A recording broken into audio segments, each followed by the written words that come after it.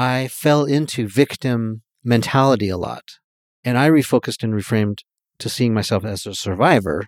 Someone's always got a deeper, more gnarly scar than you do. It's not about that. But for me, it was a mindset thing of changing from being the victim into the survivor. When I was in victim mode, I was waiting for someone to save me, almost entitled, right? Like, okay, I'm waiting. I'm hurting here. Someone come with the rescue boats, and there were none. And so I had to make a decision. Do I drown right here on the spot? Do I die? Or do I start swimming to shore, even though I can't see shore? And I decided to swim. What is up, you sexy bastards? It's your boy Taco Deli, aka Rabbi Can't Lose, aka Noah Kagan. Today I have a conversation with Brian Elliott. One of the things on my bucket list this year was to meet more writers and producers of film studios. And he was at a huge film studio, NBC, where he was responsible for a $30 million profit and loss and walked the red carpet. Why is it red, by the way? Anyways, he had the perfect job, but he was growing restless and wanted to create his own content. So he quit his cushy-ass job and started his own production company right before the 2008 recession. By the way, he has 4 kids and a wife and a mortgage. But he made it through the 2008 recession stronger, and he's worked on some really interesting projects. Here's 3 gigantic things you're going to learn in this episode. Number 1, the benefits of building a personal brand that he's used on his business and his network. Number 2, how to build your minimal viable audience. I love that. That was interesting. And number 3, how Brian convinced Seth Godin to speak at his event after getting turned down multiple times. Make sure to subscribe to Brian's YouTube channel. You can look it up on YouTube called Behind the Brand. Hit that subscribe button. You're going to enjoy those 3 things, plus a bunch more ear nuggets along the way. Before we dive into the show, make sure to subscribe to my YouTube channel at youtube.com/okdork, where I put out around 2 to 3 tasty business videos a week to help you on your business journey.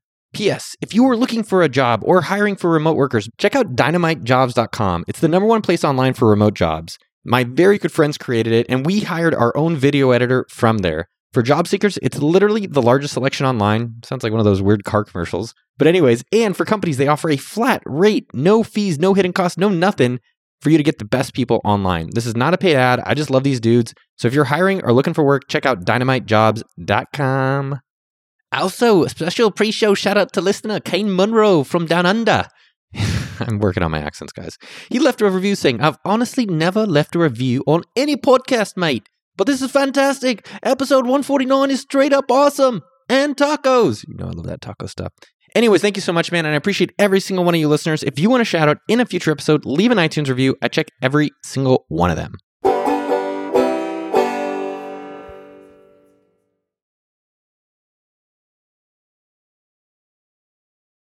So I did a video on how much does YouTube really pay me. And I did a case study of a video that went viral. It got over 1 million views. Which video? I did it with Mel Robbins, who's an author. Dude, that was a really good video. Oh, thanks. Well, Mel's great. And I posted it, and I actually posted it around this time 2 years ago, and it completely flopped. Statistically, it was a failure. It got like, a few thousand views, and I was totally bummed out because I knew the video was great. I loved what she was saying. It was like really great advice, tactical, wasn't bad at all. But nobody watched it. And so I was like, what happened? Well, so I went to work, looked at the analytics with the dashboard, looked at competitor videos, tried to do the whole thing. At the end of the day, I couldn't figure it out. So I just started noodling with it. I changed the title. I changed the tags. I changed the thumbnail several different times. I changed the category. This was sort of my big reveal is I figured out my videos were in the wrong category. And I just sort of rolled with it because I thought it was logical. Like that's where I should be. So I was in people and blogs because I thought, well, I'm a people and my blog is sort of a vlog. And so that makes sense. But it's actually the default YouTube setting for categories. And the whole settings menu, I don't know if you've been to it, the categories. No, it's been a while. It is not intuitive. They also don't have a category for business. So it's like, well, I'm a business channel, but like I have to choose something else because they don't have business. So people and blogs it was. The algorithm did not get me. And so it was not rewarding me with views and it was not discoverable. So then I changed. I thought, okay, well, entertainment's the next logical category. Let me try entertainment. So I changed my videos to entertainment. I changed Mel's video to entertainment, and it went from bad to worse. So the stats went. Oh, I was really waiting for your big reveal. Well, wait, it's gonna be good. So it went down even further. I was like, oh, what have I done? So what I figured out with entertainment is that the algorithm it sort of put me in this big pool of other entertainers, huge YouTube channels that had from 1 million to 10 million subscribers, people from Casey Neistat to MKBHD to Mr. Beast. I mean, that's who I was playing with all of a sudden in the entertainment category. And the other thing I looked closely at was the CPMs. You know what CPMs are, right? I knew that because I didn't have 10 million subscribers, I wasn't going to get, 5 or 10% of the views. And that's usually how it works, right? Like whatever your view count is, it's 5 or 10% of your sub count, right? So I thought, well, how can I make my videos work smarter, not harder? So I thought, well, I'm going to work on the CPM rate. And what I learned from going entertainment is that the CPMs dropped even further from people on blogs. Like my CPMs were like at $10, and then entertainment dropped them down to like $2 to $4. And I was like, this is not good. And so finally, as sort of a last ditch effort, I decided, all right, well, even though my videos are mildly entertaining and it seems logical that it should be here, let me just try education because, I'm a teacher. I want to teach people things. I'm also a learner, so I want to learn things. Maybe my channel is education. I popped it into education, and no joke, within like 2 months, my CPMs went 4x, 8x, 10x. Anyway, so I started at like $4 CPM, and I was up to $40 CPM. I was like, yes. And then all of a sudden, the algorithm got my channel, or got Mel's video, and the thing just went, poof, and it took off from like a few thousand views all the way up to millions. And so the big reveal was that I didn't give up on the video. It took 2 years, but in the last 2 years, YouTube has paid me over $20,000 net for that video. And gross, it's made about $32,000, $33,000. But my cut with the YouTube payout program, 60-40 split, was about 20 grand. So not a bad return on the investment. It just took a little bit longer. We talked about patience and, being willing to be like the last man standing, that kind of thing. That was my YouTube case study. So then I got wise. I was like, oh, okay. I have 600 videos. They all switched over to education. And the same thing happened. Like I just saw incremental growth on all of them. I'm not going to put this out there because then everyone's going to go to education. It's going to get swamped. But I guess with a lot of the tinkering of something, I think what happens to be the case with the craftsman is that they keep trying to improve either one video or one craft. But it's interesting that you stuck with that versus trying to say like, I think right now with my content and the way that we're running some of our business, it's like, all right, put out another one, just put out another one and keep improving that way versus, did you think that clip deserved to be that big? Yeah. And I heard you tell the story of why you're working less on AppSumo. It's losing money faster than it's gaining money. Oh, Sumo.com. Oh, Sumo. AppSumo is not losing money. I'm sorry. You want me to re-say that? No, it's fine. Anyway, I got the gist of what you were saying. It's like, it's a losing battle. It's almost a lost cause. And so you're refocusing where the money is. And that's kind of what I was doing with the video. But in that case, like I already had that sunk cost, and it's really all I had to hang my hat on. Like I didn't have any other options. And so I was like, you know what, I'm going to make this work by hook or by crook. And so I just kept working on it, noodling it, because I really wanted to figure out, I knew that it was good. The trouble is vanity metrics, like subscribers, any kind of engagement, it's social proof, right? So if people see, oh, it says 300 views, it must suck. But that's not the case, right? Views and the visual metrics are one way to measure whether something is good or not, but it's not always super reliable, How do you think this applies to how people should be approaching different things in their business lives or even in their personal life? I think it goes back to vision. So if you believe that something is worthy or something is worth doing, first you have to look at the return on the investment. Obviously, it doesn't make any sense to spend all your money, go out of business, and, then you can't feed yourself or your family and you have no other options, right? You have to be able to fight and come back and fight another day, even if you lose the battle. But like at the base of it, I believe that if you know it's great and you have that vision to see it through, it really is just about figuring it out. And the people who figure it out are the people who keep going and keep trying and don't give up on it. I think it's a Babe Ruth quote, right? He's credited with, you can't beat someone who never gives up. And it's true. Like if I just keep trying, and I think if we talked about Rudy on the off camera on the other video, the reason I love Rudy so much is because Rudy, except for that one time he gave up, but he learned his lesson about giving up. He just kept trying and trying and trying. And that was the key to his success. Well, let's change gears from YouTube world to the audience who doesn't know you, or how do you describe yourself? Like, who is Brian Elliott? So I am a writer, director, producer. I have a production company called the Good Brain Digital Studios, and we do a lot of film and commercial work. In my past life, I worked for the studios. I was on the brand marketing and strategy team of a big Hollywood studio. where I had like a $40 million P&L, and I walked the red carpet with movie stars and spent all the studio's money and every kind of advertising and marketing activity that you can think of. And then I got inspired. In fact, I had always sort of wanted to become the creator, someone who makes stuff. And it was at a point where the studio we had to sort of reinvent ourselves because we were selling these movies on DVD for $20, $25. To make them, it cost about $1. So we had to justify the higher costs or the higher margins. And so we, as an industry, we invented this stuff called added value, which ended up being like either alternative endings, bloopers, director's commentary, actor's commentary. And so, we'd find ourselves going out to places like New York and interviewing Robert De Niro. And you'd sit down and be like, so Bobby, you made this movie called Raging Bull where you had to get in fantastic shape, become this boxer. What'd you eat for breakfast? Right? Ask him like his morning routine. And as I'm sitting there, the light bulb goes on. I thought, I'm sort of directing right now. This is kind of fun. I want to do this full time. And so I started secretly plotting my escape, asking the camera people like, what kind of camera is that? What's the aperture? How are you lighting this? What's the ISO? What kind of microphone is that? Just all these production questions, soaking it up. And then it was also difficult because there was gatekeepers. Your last name had to be Abrams and first name had to be JJ to be granted permission to make stuff.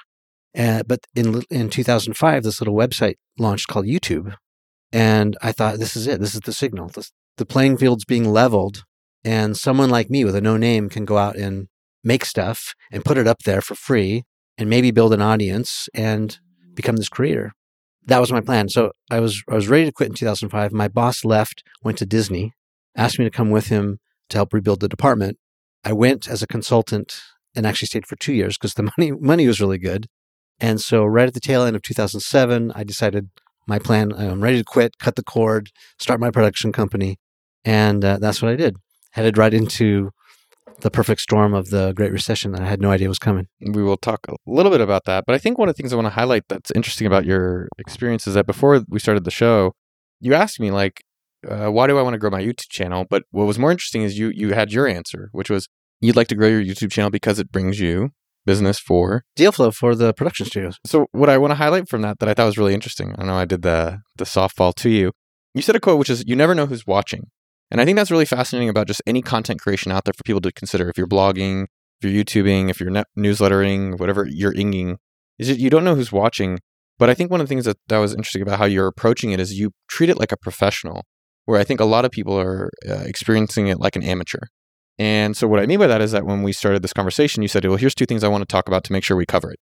And that is because you're professionally wanting to get business as a business, because the difference between a professional and amateur is a professional makes a living out of doing that profession. True. So you talked about, and I just want to highlight because I think it's really interesting for people to reflect in their own content creation or in their own businesses and their own lives, where you talked about things you want to talk about because you have an interest, which is great. That's what a professional does. Like if you're speaking somewhere, what's your objective? The other 2 things that you did is that you brought around really expensive cameras. Relative. You're like, oh, it's not that expensive. He brought around 2 $5,000 cameras, super high budget, brought his own chairs, by the way, to an interview. Like, I don't know who really does that. It's like, I guess Jamie Foxx, who we hung out recently, he brought his own champagne to a meeting. Yeah. And the last thing you did was that as we're doing our conversation, you could not stop worrying about my microphone. I think there's something there as people are maturing and evolving professionally about how are they elevating themselves and treating it professionally. So I don't know if you realize that or notice that. I appreciate you highlighting that. Can I tell you a story? Always. Is it a good story? It is a good story, I think. You could be the judge. I mean, it's really not up to me to judge. It's a good story for me because I feel like I learned something. So the reason I started this show, this series Behind the Brand, is because, as a segue to where I left off, I quit this great job with health benefits and everything. And I had, at the time, I have 4 children now. I had 3 little kids, a wife who depended on me, and I was completely hosed. I felt like I made the biggest mistake of my life. I cut the cord to everything that I needed, resources, capital. I thought I was in good shape because I had a plan, but that plan fell through because of the recession. Everything went away. And so all of a sudden I had to figure out that no one was coming to save me. This is a theme that will come back again and again in my life. But so I thought in that moment, kind of put my brand marketer strategy hat back on. I thought, all right, pause. What do I need right now? How can I solve this problem? my pants are on fire. Everything's falling apart. What do I do first? And so I thought, you know what? I really need answers to know how to be successful like right now. And so the only way I know how to do that is to reach out to people who I feel like have been there and done that. And so I made a list of the people that I thought were really smart. And I thought, all right, I have lights, camera, action now. I know what to do. I'm going to literally create a show that solves my own problem right now. And so I started reaching out to people that I thought knew what they were talking about. This was 2008. There was this guy who was really active on Twitter. He had a wine show. It was called Wine Library TV at the time. He was really obnoxious from New Jersey. His name was Gary Vee. And I found him very interesting. And I thought, this guy's onto something. So I reached out to Gary, and he was one of the first people on my show when almost no one had heard of him. And I was super impressed. He had really great advice. And so I thought, all right, on to the next. And so I reached out to Seth Godin. And Seth had been, sort of my long distance mentor from afar because I'm a big fan of his books, from Permission Marketing to Purple Cow, all those things. And Seth politely turned me down. He said, I'm in New York, you're in LA. It's just, it's not worth my time. I said, okay, well, maybe at some point, not today, but at some point, this will be worth your time, and you'll know who I am, and we'll build this friendship. And he said, okay, great, hung up. And so over the course of every few months, I'd check in with him. Hey, things are going well, and I've had some of these other people on the show, and we're getting some traction. And he still said no. But the show was great because I think there was a lot of people at the time who were in the same boat that I was, who were desperate for answers and solutions. They were panicked like I was. But I felt like the show was really helping me personally. Like I was learning. Sometimes I would catch myself in the interview just like, being the sponge, absorbing. Be like, okay, I'm taking really great notes. I'm going to watch this again and again. Thank you. I didn't really care about the audience as much, to be honest. I was really making it selfishly for myself. But I realized it became this great asset. Anyway, so another year goes by, and I'm still checking in with Seth. And it occurred to me that I had really not asked Seth what he needed. That, what's important to you? And so I had this light bulb moment where I just said, just as simple as that, Seth, what's important to you? What do you need right now? What don't you have? And he told me, and I said, oh, I can do that for you. What was it? Well, at the time he had written this book called Linchpin, and it was due to come out. He goes, I really want to make the New York Times bestseller list. And, I don't want to game the system. I want to do it legitimately. I'm trying to pre-sell books. And I said, why don't we do a live event? I'll host you here in Southern California. A lot of people will show up because you never come to SoCal. I know you only talk to, like Fortune 100 companies and you're a big deal and all that. But I promise you, we could sell a lot of books if you come. He goes, well, I need to sell probably more books than you think I need to sell. And I said, try me. He goes, well, first of all, my day rate is $80,000. I was like, oh, that's a pretty good day rate. You come speak for an hour, $80,000, boom. But he goes, I tell you what, if you can pre-purchase 2,000 books, and I think they're like $20 at the time, and then I'll come out to California and I'll speak for an hour, and you can sell tickets to the event. Doesn't matter. I just want the books to be sold. They need to be pre-purchased by this certain date to be able to make, the numbers.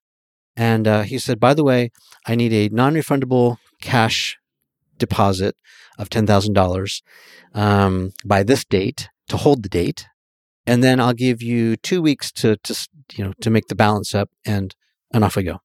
And $40,000 to me in 2009, you could have just said $40 million because it was like Mount Everest to me.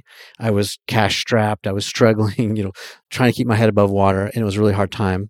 But I was feeling inspired because I had built this email list of people that were loyal subscribers and watchers of the show, and that they got to know me. And I think at the time it was probably like 10,000 people. And so I was like, you know what? I'm feeling like I'm in the zone. I said, let's go for it.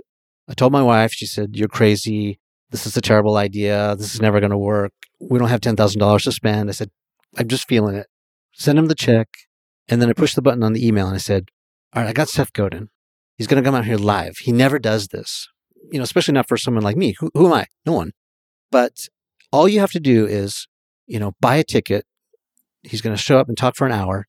You're going to have Seth Godin right here at the feet of the master. And I've got a ticket for $50 and I have a ticket for $100. So in my calculation, we need to sell 400 tickets at $100 or 800 tickets at $50. Your choice. There's a VIP ticket and a regular ticket. And I pushed the button, sent the email out, and within about 6 hours, I had sold 950 tickets. A lot for 100, a lot for 50. Anyway, so I had a huge pool of cash, tens of thousands of dollars beyond what I needed to do. And I called him up and I said, you better figure out where, Laguna Beach is, because I got you. And here's the receipt. I just bought the books. It's a done deal. He goes, really? And I asked him later, he gave me the stretch goal thinking I'd never hit it, but we did it. And it was, the lesson is I had to ask him what's important to him. Because if you don't ask people and you're just making assumptions, you might be off, right? And so that's why I wanted to be clear with you what's important to me so that you don't go off in a different direction. But I think it's that simple. And I noticed when people want to work with me or people want my time and attention, they don't ask what's important to me. I find a lot of the time people are very selfish. They want what's in it for them. Oh, I need this for my show or my content, or I need you to do this without even asking what's important to you. I think it's crazy, but I mean, that was sort of the lesson. I think one of the things we said earlier, which I really liked, is that as you're putting yourself out there, and I think people should just consider putting themselves out there, how you just get to connect with amazing people. And one of the things that I think you did in this example, which is a beautiful thing of it, is that if you find out what's important, everyone is accessible if you figure out what's important for them and help them get what they want, which we all heard those annoying quotes. I guess one thing maybe on this YouTube public, as you become public and sharing yourself, like how has it affected your business? And do you think that every business should have a YouTube channel? Yes and no. I think that everyone who has a product or service, who has a brand or a company, should put out some sort of content. So whatever your strength is, if you love to write, you should write. If you're great on camera and you've got a face for camera, you should be on camera. If you are shy and you don't love camera, do a podcast. It's been talked about by other people who are way smarter than me. It's sort of this breadcrumb idea, right? Like you're leaving this trail back to where you hang out and do stuff or make stuff that people might like. And so I think a YouTube channel or a podcast or a blog or a vlog or whatever you want to call it, articles, write on Medium for all I care. Leave some sort of breadcrumb trail. Heck, I mean, you could use social media platforms. I think YouTube's probably the only exception to that. Like, I feel like Facebook, like Mark owns that and he's going to lock it down or lock you out someday. And same thing for Instagram, right? Mark owns Instagram. TikTok, jury's still out. I mean, TikTok is fun. I love it. But like YouTube feels more, I guess, flexible and free for creators to do their thing, where it's not ruled by one autocrat. You know what I mean? And so, yeah, I'm a big fan of putting your content out there. What has it brought you in terms of business? It's changed my whole life. It's done so many things. I mean, the act of creating the content, so how do I go about creating it? It goes back to... well, not how you create it, but what has it brought you? So I want to get there with a two-step answer. One is I needed to understand, like, who's it for and what's it for? So it started with me. Who's it for? It's for me. What's it for? It's to put out the fire that my pants are on fire. I need to solve this problem immediately. And then it became, who's it for? What's it for other people? But like what it's brought me is that process of learning and, rolling my sleeves up, getting beat up, sand kicked in my face, whatever metaphor you want to talk about. That whole process of learning to get stronger and tougher, to weather the storms, to bear the burdens, to get the calluses, on my fingers, to play the guitar, whatever. That's been so valuable to me in just getting stronger and stronger mentally to be able to handle bigger and better things. The financial side, it's changed my game too. I mean, it's brought in a lot of deal flow, sponsorship. There's lots of ways to monetize your content. I didn't start out thinking to monetize it, but it was just a happy accident. But it's changed my life in so many ways. It's brought me stability, economic stability. It's brought me fulfillment and joy. I mean, I love doing it.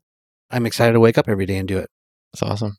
It's interesting because when you set out in 2008 during the recession, you did do YouTube. Yeah. I started on YouTube. Which was interesting, but was your original vision that you would use YouTube as a way to build out your production company, and that would be your lead generation? No, I didn't even think about lead gen on People YouTube. Gen, customer gen, yeah. I always feel weird calling them leads lately. I'm like, they're called humans. Yeah. But getting customers and attention. I didn't even cross my mind to get customers. I went a totally different avenue. I went sort of direct and the networking route to get clients at first. I went to YouTube to start my show. to solve my own problem, to really figure out how to be successful. I wanted to talk to other people who had done it so that I could know what to do. And that's why I went to YouTube. But the result was, like we just talked about, you never know who's watching. And so I would get approached by people that wanted to be on my show, at least by their agents or their PR team. And then I would meet some really amazing people. And when they would ask me afterwards, oh, what else are you working on? I would tell them, this is how I make money. I have a production company. We make, commercials, and we do other kind of original content, and I'm making a documentary film, blah, blah, blah. And they would say, oh, I've got a project for you. Do you want to do it? And then the light bulb went on like, oh, the show is also a lead generator. Yeah. Like a way to get deal flow. That's interesting. Yeah. One thing, because as your show is called Behind the Brand, I think about brand, and lately I've been saying this phrase, Noah Kagan brand. And I've always, whenever someone said, no, your brand, Noah, your brand likes tacos. I was like, no, I just eat that. That's what I do for food a lot of the time. And so I guess it just kind of made me wonder how people should be thinking about their brand and defining a brand and what that means to like the customer as as your show is about, not definitively, but. Yeah. A lot of people have taught me about brand. I've learned from like The Godfather, Marty Neumeier. Marty has written a lot of books on brand. Seth Godin, of course. Marty's point is really, I think, it's spot on. He said that the kind of brand that you have is not up to you. Your brand is in the opinion and experience of others. It's how they interact with you. Now, you may try to control the brand by controlling the narrative or putting out what you want people to see, but your actual brand is the way people experience you. And so if you have 10 customers or 1,000 or 1,000,000, you might have 1,000,000 different opinions about what that brand is. So the brand that does it well becomes, first, they differentiate themselves, but they also become in harmony with the opinions of other people. The example that Seth gave me that I thought was really good, he said, walk into any major brand hotel and don't look at the marquee, just look right down at the carpet. And he said, can you tell what hotel you're in by looking at the carpet? That's good. Marriott, Hilton, Hyatt, they're all good hotels, but you have no idea where you're at, right? But if Nike made a hotel, you can kind of envision what that might look like or feel like, right? That's cool. And I thought, oh, okay, I get it. Or if Harley Davidson made a hotel, probably be leather, right? And like, there's a tattoo artist in the corner, like you can have that image of it. And that's how brand is formed. It's in the opinions of others. That's interesting to think about. I guess, how does someone think about that and explore that with themselves? I guess what it is defining what matters to them. Well, I think so how am I building my brand? I want to start by keeping promises. Like if I say something, I want to be true to what I say. Or if I say something, I want to say, oh, I messed up, or that my mind has changed. I've evolved on something and I've had this experience and now things are different.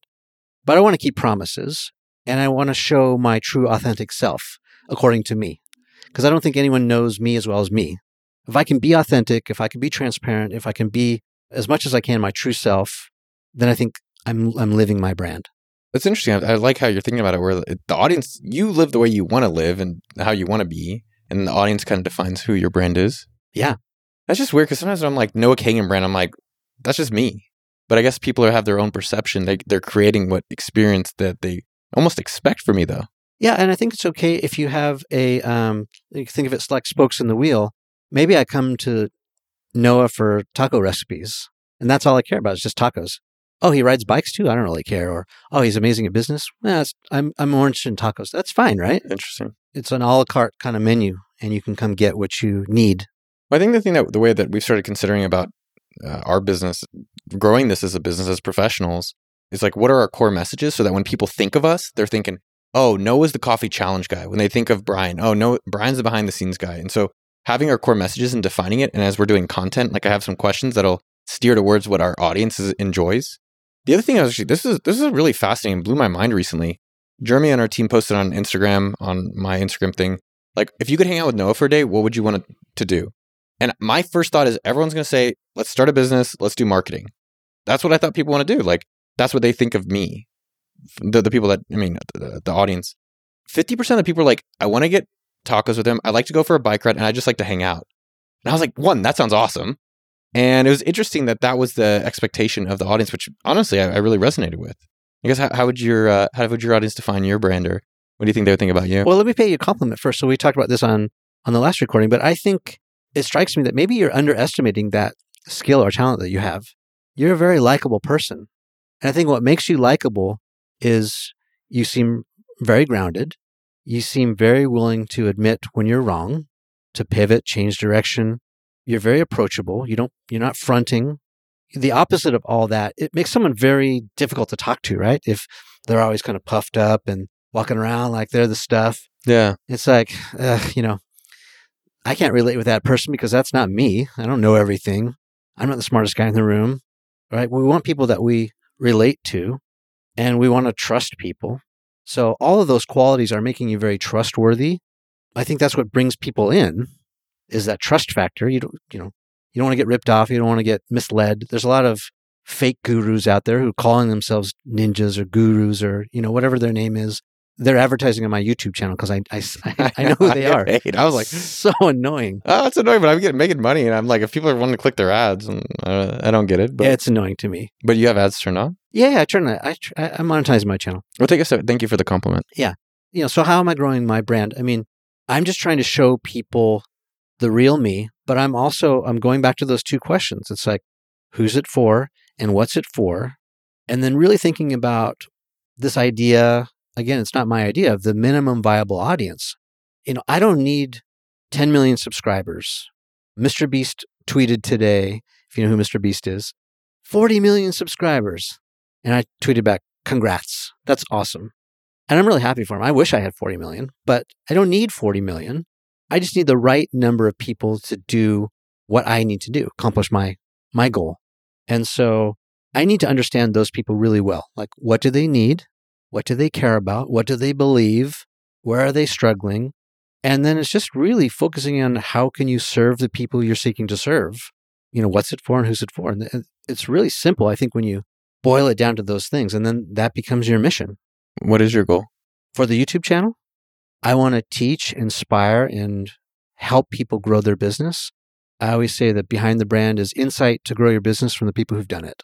But it's also like a backstage pass. And so the reason I think storytelling is so important, and I struggled with this in the beginning because long form was not popular on YouTube 10 years ago. This was when everyone was saying, your video can't be more than 2 minutes. That's probably still true today, but we can watch a TED Talk, right? And so I felt like if you could sit down with Seth Godin or Gary Vee or, Noah Kagan for an hour, wouldn't you rather have an hour than 3 minutes? Like, doesn't that just make sense? And so I started making long form content, and it didn't do very well, but I stayed the course and I tried lots of different things.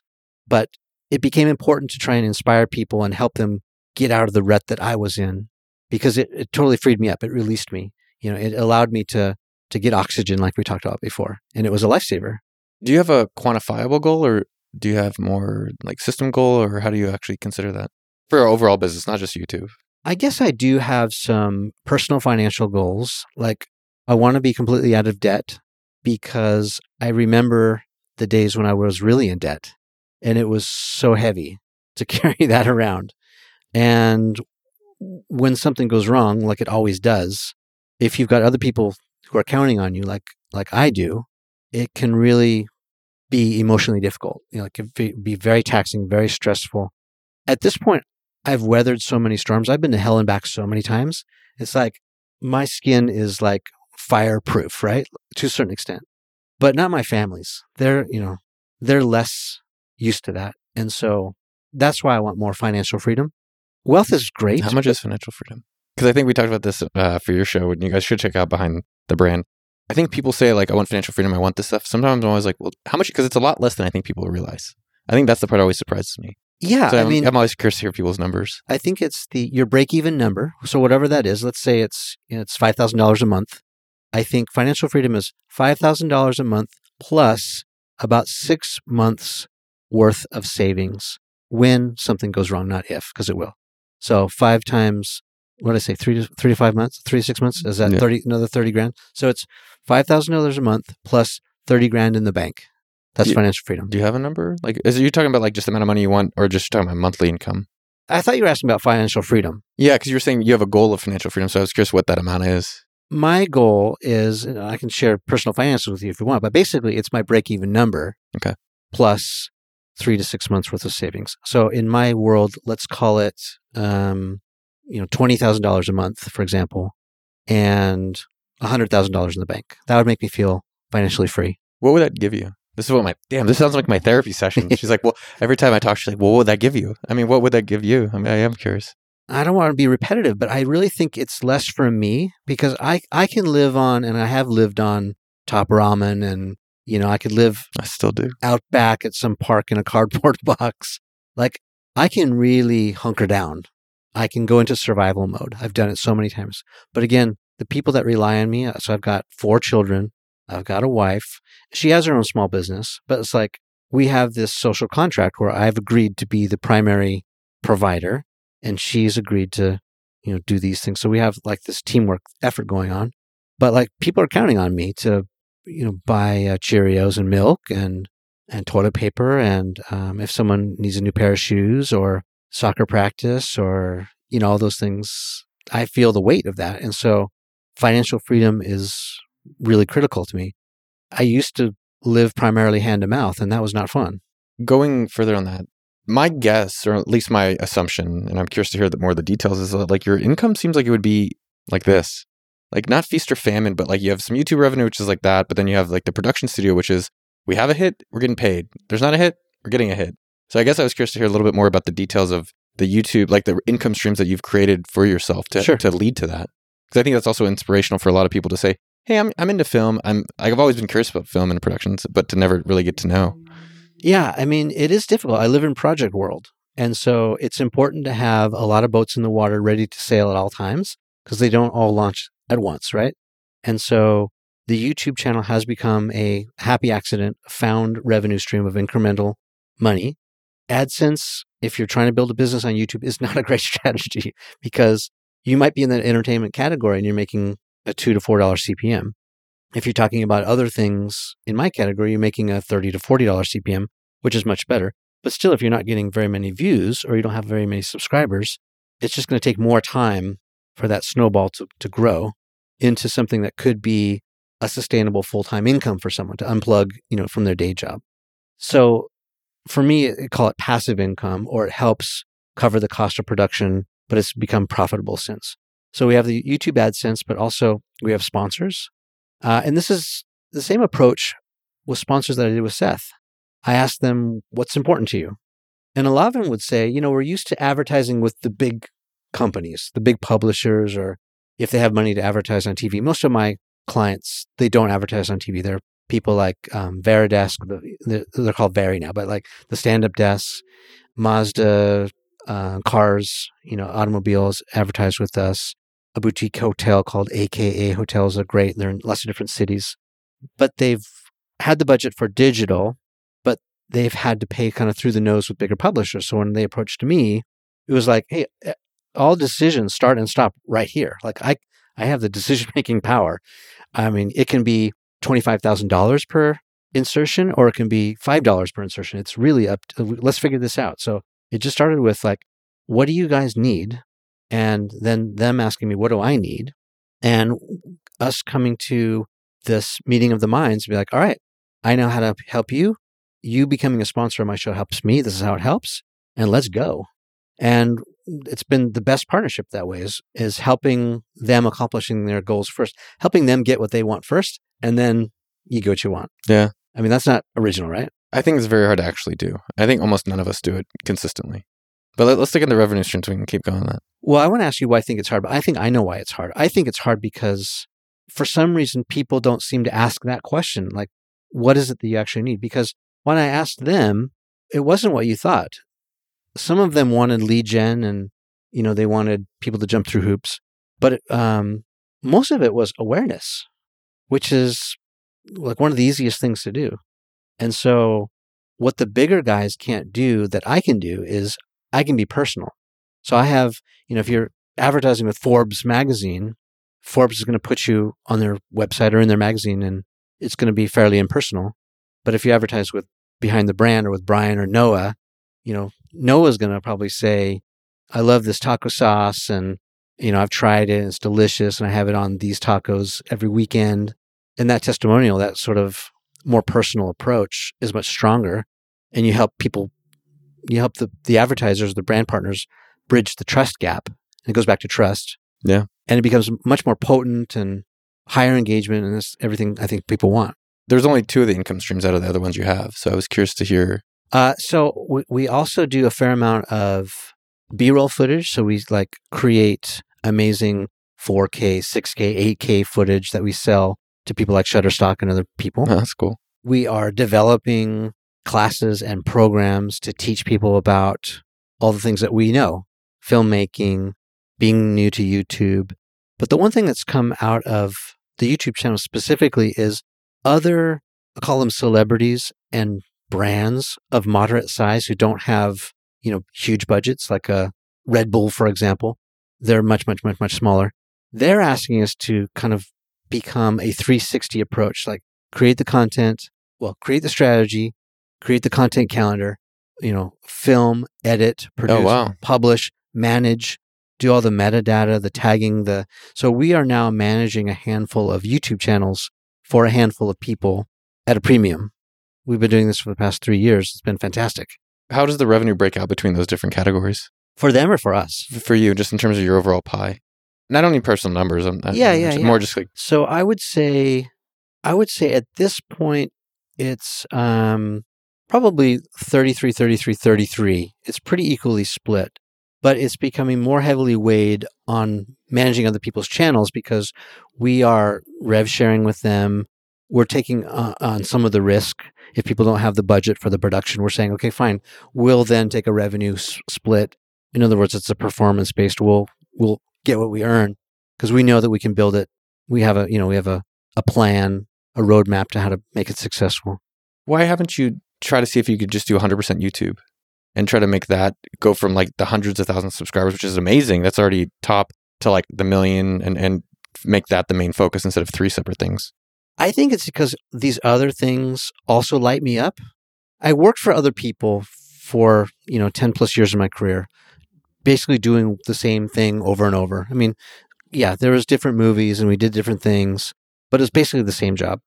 And so I know my personality is I get a little bit restless doing the same thing. Like I get bored. That's why we're the same. Yeah, I get bored. I need to do different things and I need different challenges. And so I like the variety of it.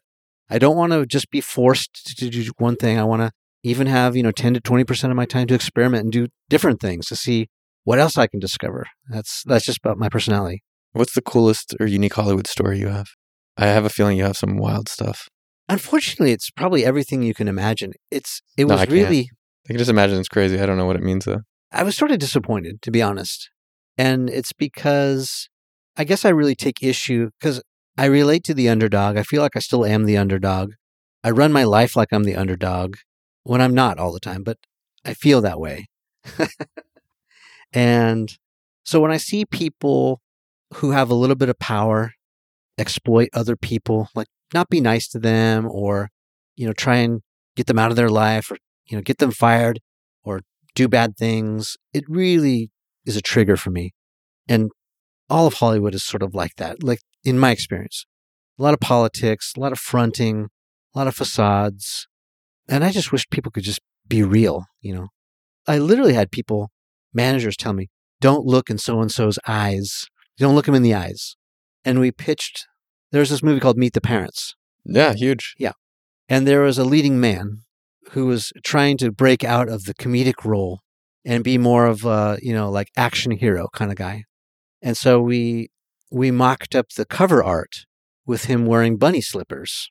And he was so pissed. Like he threatened to get us all fired. How dare you? I'm trying to be this leading man. You made me look like a fool. And we're just like, dude, why are you taking yourself so seriously? And it says to that kind of stuff, I don't know. It's just not my deal. I think what's fascinating is to break into the movie industry now. It's like, historically there was a path. You go to the production house, you go to these places, or maybe I guess porno if you're not doing great, or maybe whatever. But now like YouTube is literally democratizing. Thank you. That anyone could be in the movie industry. And then that can lead to documentaries or different types of things. I'm not saying it's the path, but it is a new path that's opened up. Yeah, I could talk a lot about that. That's maybe the next session. But I've still found there's a very high wall between Hollywood with quotes and everything else. That the true Hollywood people look down their nose and look down on the Amazons, the Netflix, the YouTubes. I mean, there's sort of a hierarchy, a pecking order, and YouTube's at the very bottom, believe me. How do you break into that industry? And do you think that's even an industry that people want to break into? Or is it this new other industry is just going to surpass it? I view content as content, right? So if you make something, tell a story, and you put it on film or you put it on a podcast, you could literally put that anywhere, right? It could go to the movie theaters if that's where it belongs. So I don't think that the platform matters anymore. Like a recent example, fairly recent, is, did you ever watch that show Mad Men? Yeah, a little bit. Great show. But do you remember who carried that show? Like where it was broadcast? TMC? I think it was AMC. Yeah, AMC. And who even knows what AMC stands for, right? Like who even cares? And who would have thought that a little obscure network like that would carry such an iconic show? Mm. And the only reason we cared or watched to tune into AMC was because of Mad Men. So it's not about the platform. It's not about like Disney or Warner Brothers or Sony. Like, it's not about the studio that puts it out. It's about the content.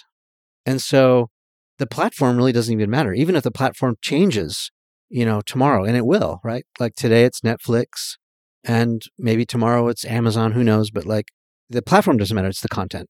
So in our last two questions, and this is where we'll spend the majority of the time, I was curious how your adoption affected your career. How do you think that's affected your career path? And especially now you're making a documentary, I think, about your adoption. My story is the throughput, but it's not my story. So it's not a singular story about my story. It's really a story about why identity is so important. Me personally, I couldn't live in the present fully without reconciling my past. That was the main issue. I didn't know my past. In fact, if I had not done my own investigative work, my true identity, who I really was, who I was related to, my blood, was and still is a state secret. The state of California has not officially ever released my original birth certificate. So officially, I shouldn't know who my biological father or mother is. And to someone who's adopted, I know it's hard to explain to someone else, but like it feels like a violation of human rights. I feel you. I don't know how to understand, but I can feel that. And so I think on the negative side, I fell into victim mentality a lot. Like things were being done to me and I played the victim. And what I realized only just recently, about a decade ago, is that that's not a good idea. And so a lot of people, and some who were really instrumental, really helped refocus or reframe how I saw that. And I refocused and reframed to seeing myself as a survivor of something shitty that happened. And trust me, there's far worse things happening to people every single day. So it's like, you can't compare scars, right? Because someone's always got a deeper, more gnarly scar than you do. It's not about that. But for me, it was a mindset thing of changing from being the victim into the survivor. And so once I started doing that, once I started seeing new opportunities, when I was in victim mode, I was waiting for someone to save me. I was waiting for someone I felt almost entitled, right? Like, okay, I'm waiting. I'm hurting here. Someone come with the rescue boats. And there were none. And so I had to make a decision. Do I drown right here on the spot? Do I die? Or do I start swimming to shore, even though I can't see shore? And I decided to swim. And how do you think that's affected your career? I think it's a metaphor for, every single day. I feel like every single day I decide to sort of helicopter jump into the middle of an ocean. There's an island that I can see far away over there, and there's one over here, and I get to decide which one to swim to. And my only option now is to swim towards it, and it still takes a lot of effort, and I still, swallow a lot of salt water and want to throw up a lot of the time. But I've learned to push through pain and hard times, and if I just stick with it, I get to the island eventually. Sometimes I get there quick, sometimes it takes a long time, but I get there. Just like the Mel Robbins video. You just keep tinkering with it. Yeah. I've learned so much from so many people. That's my privilege, right? Like, and that's why I'm here with you, is I'm hoping some of your fairy dust rubs off on me. But I really, truly can say that I've learned a little something from every guest. And that's been the most rewarding and the biggest return on my investment. One of the things I want to acknowledge about you that I really like is I think it's great to listen to ourselves, where you're saying, I need to know this answer and I don't want to be a victim about it. I want to do something. I want to solve it. And you went and did something about it, which was you did find your father, and the mother part where she actually said no, or you weren't able to find out, but you at least made the effort to solve it. I think another thing that's really interesting about a brand or about a person or about the things we admire is that they kind of accept and embrace some of that diversity and adversity as well. You're like, hey, I'm adopted. Not only am I not going to hide it, I'm going to put it out front. And I think there's something there with all of us as we're doing things publicly, or even, in our relationships. Like, how do I maybe bring some of that to the surface? And I think that's probably helped, make you more interesting. Not even just more interesting, make your life more colorful. It's become a signal. When I feel like I want to throw up, then I go and lean harder into that thing. It's a signal for me that I'm on the right track. So I was going to tell you the story about the rabbi. So I found out through my heritage that my dad is Jewish, Ashkenazi. Mazal tov. Thanks. Yeah, dude. And my mom's Christian. So, my dad's family came from, we think, some part of either Ukraine, Poland, it was Galatia at the time, right? Like Eastern Europe. And my mom's family was from Scotland. So I wanted to know more about my dad's side and investigate those roots. And I asked him, Dad, how should I identify? I mean, your mom's Jewish. I know how this works. So you're Jewish. What am I? Like, I have Jewish blood. I have 50% Ashkenazi blood. Am I Jewish? He goes, well, you should go talk to a rabbi. So I did. Went to talk to the rabbi. I have to preface this with like rejection and abandonment. These are all triggers for me, right? But I've since gotten better at understanding them and feeling them and sometimes laughing at it. Like, again, it's this throw up feeling. I'll just go ahead and do it anyway. But so I talked to the rabbi and I said, so here's my situation. I recently found out that I'm Jewish. And he goes, you're not Jewish. I said, oh, okay. Please educate me. Oh, well, it's got to be through the mother's lineage. And I said, okay, so how should I identify? Like, is it insulting if I say that I'm Jewish? He said, you shouldn't say you're Jewish because you're not. I was like, okay, you can say you have Jewish heritage. Your dad's Jewish. Okay. And I was reflecting on that a little bit, and I thought, all my dad's side is Jewish. I love them to death, and I actually feel Jewish. I don't know if that's funny to say, but I feel that in me. I feel that side of me. I've always kind of felt different in some way, and maybe that's what I was identifying with, but that's part of me, right? And when I told him that, I was reflecting on how it's really easy for cultures to be exclusive. In other words, push people out instead of be more inclusive and include them. And I understand, I've seen Fiddler on a Roof. Tradition, right? It's tradition. Oh, you're a Jew now. Yeah. No, I understand tradition, but I also had my own theories about why this was the case. I get it. I did some research and I figured out, the Temple of Solomon was a very sacred place, right? Supposedly. And it was where the 10 Commandments were kept, right? The Ark of the Covenant, and only certain people could go into the temple. That was a very strict rule. And so my guess is that you literally had to see the baby come out of the mother's body to count it as Jewish so that you could make sure that they weren't an intruder or a thief that wanted to sneak into the temple. And that's why that tradition started. After all, Moses is not Jewish, right? Moses is a Hebrew. And his wives, he had two wives, right? One was from Ethiopia and the other one was both not Jewish. But Moses is the guy, right? It's where it starts and everything flows from that. But looking back on why maybe that tradition started, I get it, because you had to make sure that the person was not a thief or an intruder going to do something bad in the temple. And so, that helped me at least reconcile that rejection a little bit. But it's just interesting, right? I think it would have been very easy for him to say, welcome to the tribe, or we'd love to have you, or please come learn more about your heritage. Or there was none of that. It was just you're not Jewish, don't even bother. With everything happening in the world, I would think you want more people on your team than less people, right? Or more people supporting you, even though, I can't not support. That's my family. It's my heritage. How was it meeting your father the first time? It was surreal. It was scary because I was expecting the same kind of rejection I got from my mom, but then I was pleasantly surprised. Surreal is the best word. But also I got some closure because he told me the story. I've been very public about how adoptees feel, and your mind goes to places you don't expect. The far left and the far right. What was the story? So it turns out that my biological mom and dad were high school sweethearts. So they dated from freshman year through senior year. They went to prom. He had all their prom pictures still. And he said they met at the shoe store, in the mall. He was on the football team. She was a cheerleader. And, they took the relationship a little bit too far and she got pregnant. But they were very much in love, as much as you can be at 17, but just not ready to get married.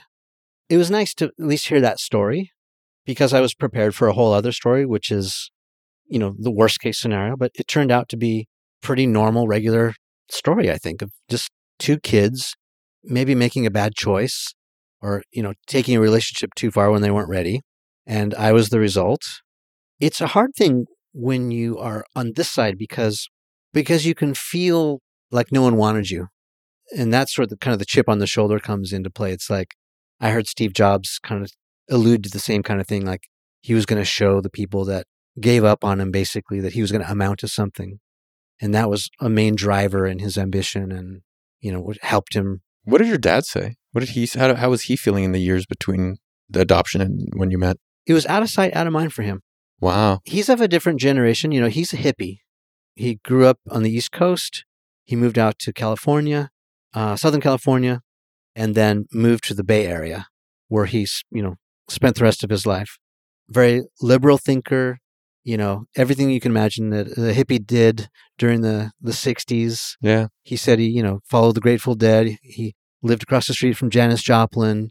He played guitar in a cave. He was in the wine business all his life. And so I think it was sort of like, what's that phrase from that boomer generation? It's like, live and let die. That kind of attitude, like, it's better off not talked about or don't worry about it. Let it go, that kind of thing. What questions did you have for him? I wanted to know where he'd been. I wanted to know what he was like because I'd always been curious about this nature versus nurture thing. In, my adopted family, I didn't grow up with a father figure.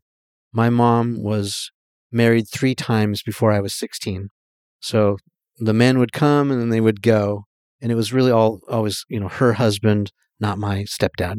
And I longed for a father figure. I longed for someone to, teach me how to throw a baseball or how to be a man, how to shave, all these things I kind of had to figure out on my own.